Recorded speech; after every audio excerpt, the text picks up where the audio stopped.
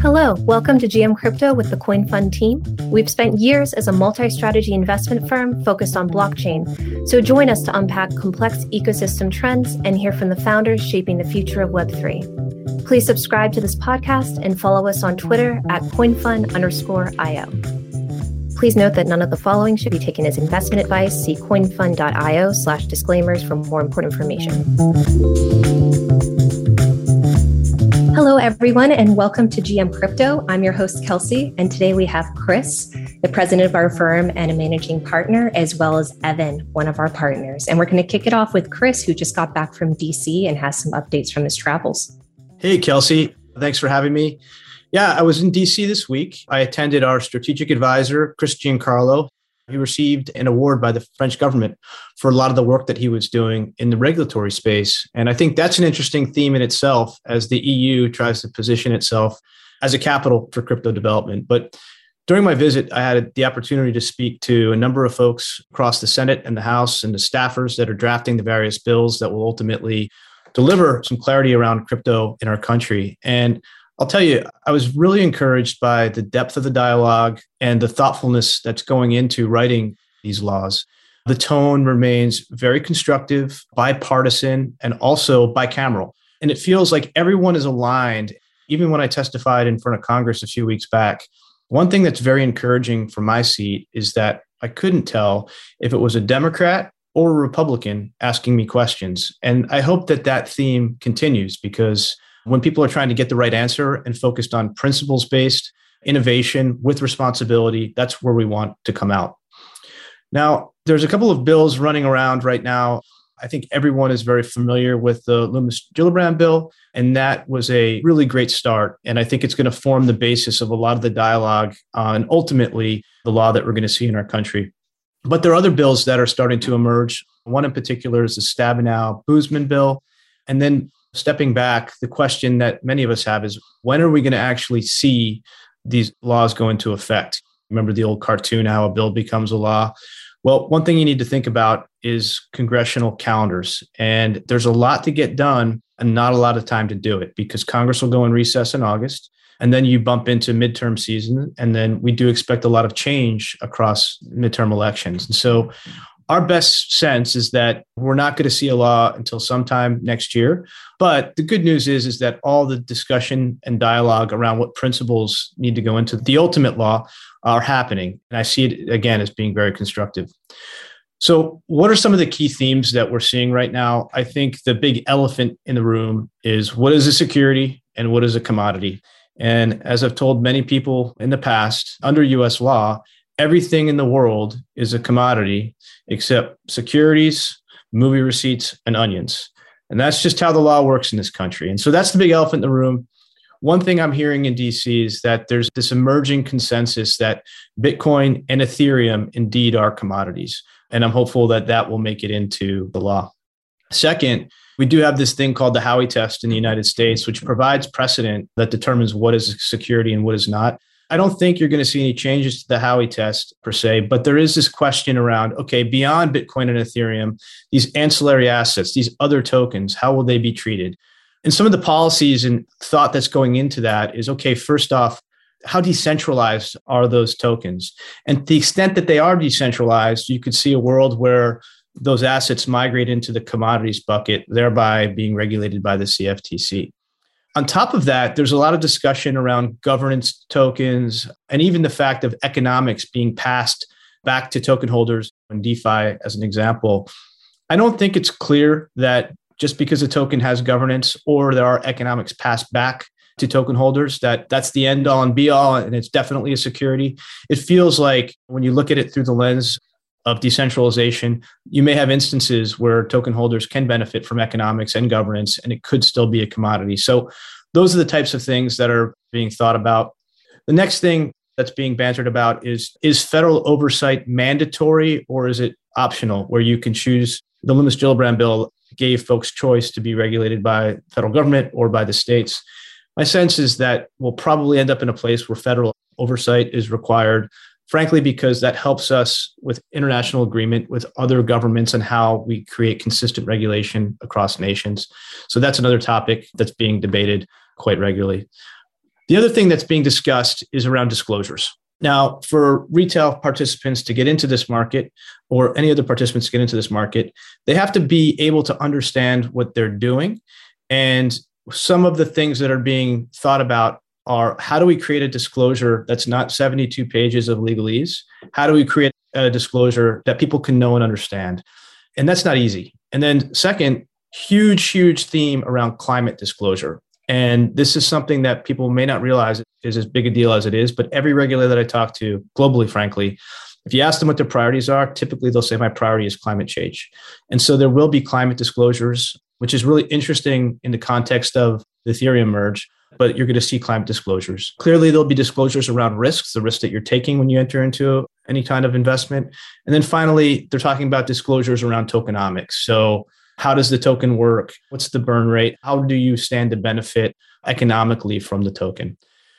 So those are some of the themes that are being discussed. There's also a lot of talk about derivatives in DC. And like I said, I've had the ability, I used to run a couple of derivatives businesses back in the day in TradFi. I've been watching this space very closely. I testified in Congress a few weeks ago on it. And the whole question around derivatives is around the need for an intermediary in the derivatives space. And as we all know, cryptocurrency, blockchain technology allows the elimination of intermediaries and thus resulting in more inclusive access to markets. And so the CFTC is really debating right now and looking into changing that market structure to remove those intermediaries. And as a guy who used to run one of those intermediaries, it's super difficult, almost impossible to offer cryptocurrency futures or derivatives because as an intermediary, particularly a bank intermediary, the current regulations that you have to follow around capital, et cetera, it's just incredibly difficult to offer scale. So you're left with a tiny sliver of capacity and you can only give it out to your top clients. And that's really not what we want. We want to have a robust derivatives market that's liquid, that people can hedge risk during periods of volatility. And that simply doesn't exist. And the point that I've been trying to consistently make is that by eliminating that intermediary, by leveraging the technology that we now have, we'll be able to develop deep liquid derivatives markets in the United States. All the regulators, folks in Congress are looking at that proposal. They're ripping it apart from a risk management perspective, focusing on operational risk, just capitalization of the system and default management. And I remain pretty hopeful and encouraged because the dialogue has been constructive and looking to solve problems, not just saying no for political sake or for no particular other reason. So all in all, great trip. The dialogue, it keeps me encouraged because I think once we have legislation that's clear, it'll empower regulators to do what they need to do. And then we have consistent guardrails, a consistent sandbox where our innovators can build and grow and flourish, acknowledging where the boundaries are around regulation. So very exciting. And then last thing is once we have that regulation set, it'll also attract more institutions into the space. And so those are the two themes in the market we're watching closely. And we are excited about the future. Thanks. Thank you so much for that, Chris. And honestly, much of this feels like it could come out as positive overall for the ecosystem. Do you feel that this shift towards bipartisan involvement is a relatively new phenomenon, or has this been going on for quite some time now? I think in crypto, it's been generally bipartisan. And we've seen Democrats come on board recently because of the acknowledgement that it has the potential to facilitate a more inclusive marketplace. You don't see that too often in DC. Most issues become very polarized very quickly. And I hope it stays that way in this space because that's how laws get done. Great. Thank you so much for that, Chris. And now we're going to jump over to Evan with a general market update and then diving into some specifics around gaming. Evan, what have you been seeing over the past few weeks? Thanks, Kelsey. We've been continuing to be busy on both the venture and the liquid strategies. So starting with the market update, I think the name of the game or one of the larger stories is still the market is digesting the continued counterparty risk concerns related to some of the recent counterparty failures and higher credit risk. I think we specifically within our portcos, that's resulted in a bit of credit tightening, both voluntary and involuntary deleveraging. And we've been helping our founders think through to what extent their businesses were overtly levered as well as inadvertently levered and how to manage some of those interest payments as it relates to the runway that they may have. What we're actually seeing in the primary market, so thinking about venture private market deals, is founders are continuing to be increasingly more open to working with prospective investors creatively on the types of structures that better optimize for long-term alignment. What that really means is, whereas a previous founder may have just wanted to do a quick token round, had a price in mind, and had competing term sheets to catalyze a round, I think now for investors like CoinFund who are still in the market and very much actively excited to find new ideas and themes to deploy for the next wave of secular growth, we're actually interacting with founders much more in a dialogue type fashion. Perhaps we are looking for the right mix of token and equity prices, as well as other structures and elements to be creative about with respect to a deal are now all on the table. And I think in return, what that offers founders is the knowledge of partnering with investors like ourselves that are 100% aligned for the long term. I think one of the, silver linings in the cloud of the volatility that we've seen is some of the more, I would say, mercenary capital or shorter term investors are finding themselves having to manage some of those liquidity concerns themselves, perhaps on their balance sheets, et cetera. And that has been either taking them out of the market temporarily or permanently. And that actually results in somewhat less of a competitive dynamic, and our ability to due diligence on some of the prospective investments actually lengthen because we now have more time to make sure that we understand all of the different moving pieces to ultimately underwrite a higher conviction investment case internally, which is ultimately what we are looking to do. The segue from that market color is there are some things that we at CoinFund have been engaging with more discreetly and deliberately with the time that we find ourselves having now. So one of them I'll talk about is zero knowledge based projects. I think that's actually a very active field of research for ourselves. And what is cool is we're now starting to see some projects come to market with product that they've been building for a while, but now are excited to show more broadly in our fundraising in support of. A couple of names that we're speaking with or are paying attention to, we're not necessarily investors in any or all of them, but some that we're paying attention to include Matter Labs and what they've continued to do with ZK Sync as a platform for zero knowledge based scaling technology. There are also now hardware based approaches, or at least managed services for high performance computing to run some of these zero knowledge algorithms, the proofs themselves. I think that's an ongoing debate in the market. We're still working our way through making up our mind in terms of how much of the future zero knowledge proof ecosystem will be generalized, whether that's more going to be on the software or the hardware side via ASICs or something that's more cloud-based on general compute. And lastly, we have been spending a bit more time understanding the Urbit ecosystem. For example, there's a project called Ukbar, which is a zero knowledge roll-up among a couple of different things within the Urbit ecosystem. And the subset of that investment diligence has us considering whether or when a more Web3 native operating system may take place. So a lot of questions remain, but it's an area of active research and potential of investment for CoinFund, but obviously for other investors as well, as these founders are looking for the capital partners that will help them take their projects and products to the next level. Yeah, thanks for that, Evan. And can you remind our listeners what a zero knowledge project is? Yeah, so a zero knowledge project is really any project that leverages the idea of zero knowledge proofs, which is simply a way of authenticating and proving that you know a secret without actually revealing that secret. So the two main implementations of zero knowledge proofs are in scaling solutions, which we put into the bucket of zero knowledge rollups, mostly if they settle back to the Ethereum base layer. And we're also seeing zero knowledge proofs being applied to privacy solutions. There's an ongoing debate between investors and as founders sort of seeking the best product market fit. Which of those two larger families are the most fruitful for realizing and creating value? That's an area that we are also exploring and researching, but those are the two main implementations of zero knowledge proofs. I will admit that zero knowledge proofs, even for folks that have a more technical research background like those on the investment team at CoinFund, it's still an area of, I would say, cutting edge research. So I personally have been trying to get smarter, reading up on some of the publications around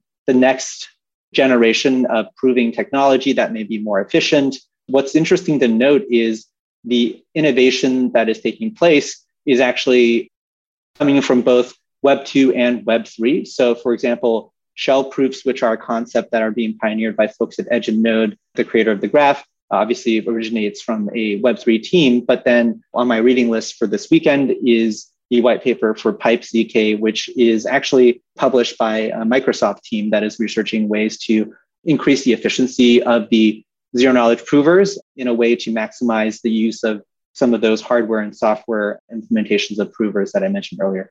So highly technical, but potentially highly interesting if you believe the ability for this privacy technology to be baked into some of these other implementations. It is one of the many ways that Web3 technology offers efficiency and privacy and uncensorability in a way that legacy technologies do not.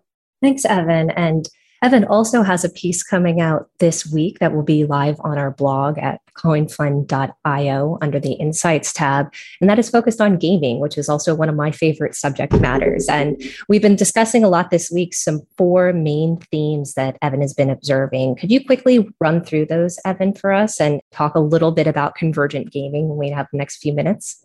Yeah, absolutely, Kelsey. Thanks. And for those that I've had the pleasure of speaking with about gaming, people know that it's near and dear to my heart. And probably this piece is long overdue, and definitely recommend people take a look and obviously offer feedback or responses, whether you agree or not. The summary of the 4 themes that I'm kicking off introducing gaming with include ideas of gap closing gameplay, the incumbent lethargy, and the innovator's dilemma that I think set this theme up well to be realized in Web3. Also ideas of truly open economies, as well as the explosion of game and asset creation by the tools that are coming up. So to summarize each of the 4 more specifically, the gap closing gameplay idea is one where I believe, and we are now seeing actively, that due to experienced game developers now becoming either disillusioned with the slow pace of corporate progress within the larger publishers and studios, or maybe incented by the ability to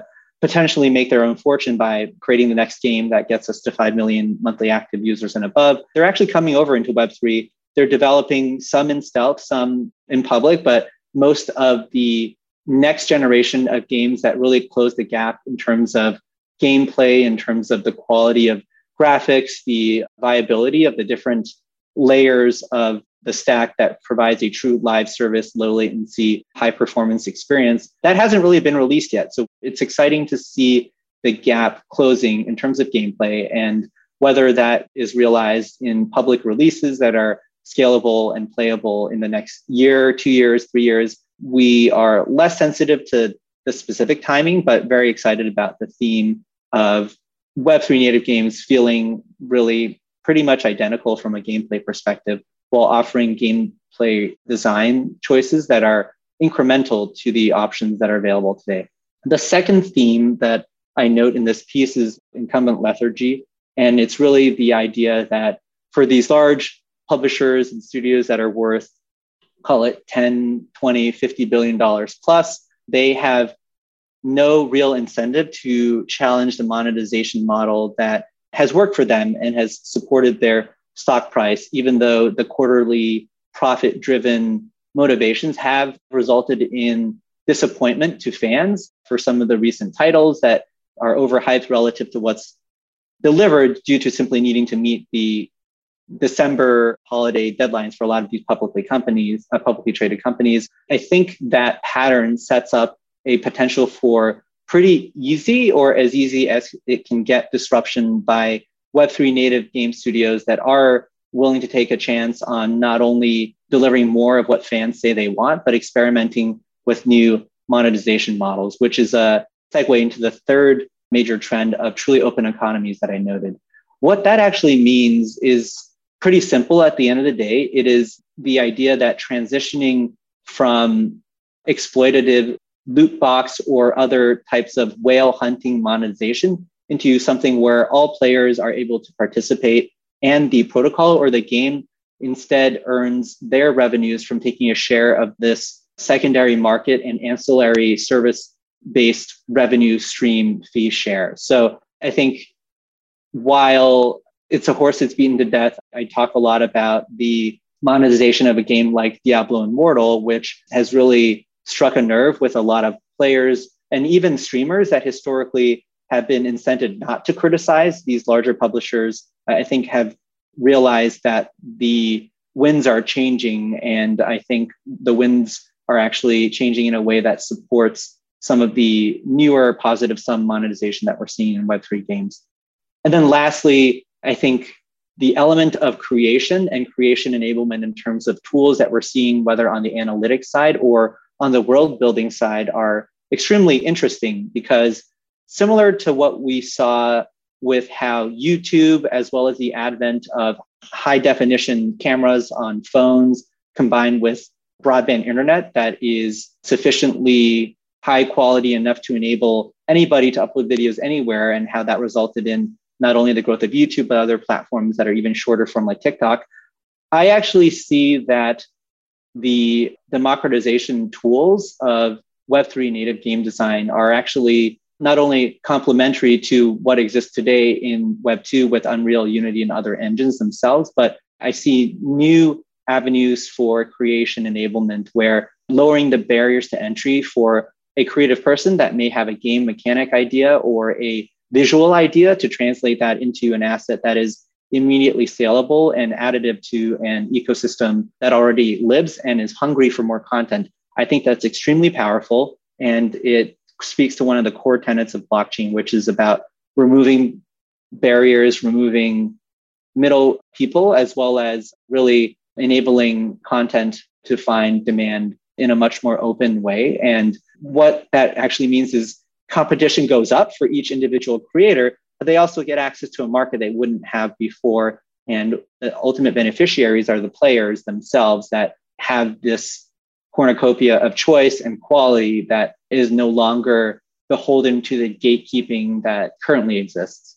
I guess to summarize, that there are a lot of kinks that need to be ironed out in terms of the implementation of products that espouse or uphold some of these themes that we've identified. But as a gamer of now 25 plus years, starting with the Nintendo 64, I'm really excited to see what game developers and designers in collaboration with, as opposed to in opposition to their player base, are able to create in the coming years and months. And I'm personally excited to play some of these games that are under development, some of which we've invested in, others that we haven't, but I'm still excited to play just because I think they offer really exciting alternatives and more engaging, again, less extractive ways to add value and take some of the value that you add back out of the ecosystem. That's never really been done before.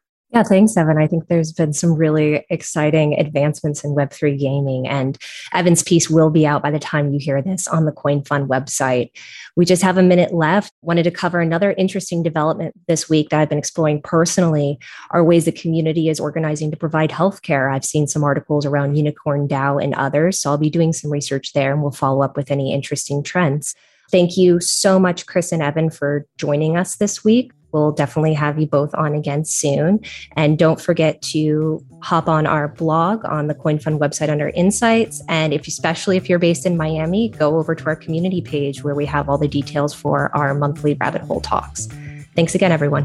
Thank you. Thanks, Kelsey. Thanks, Chris.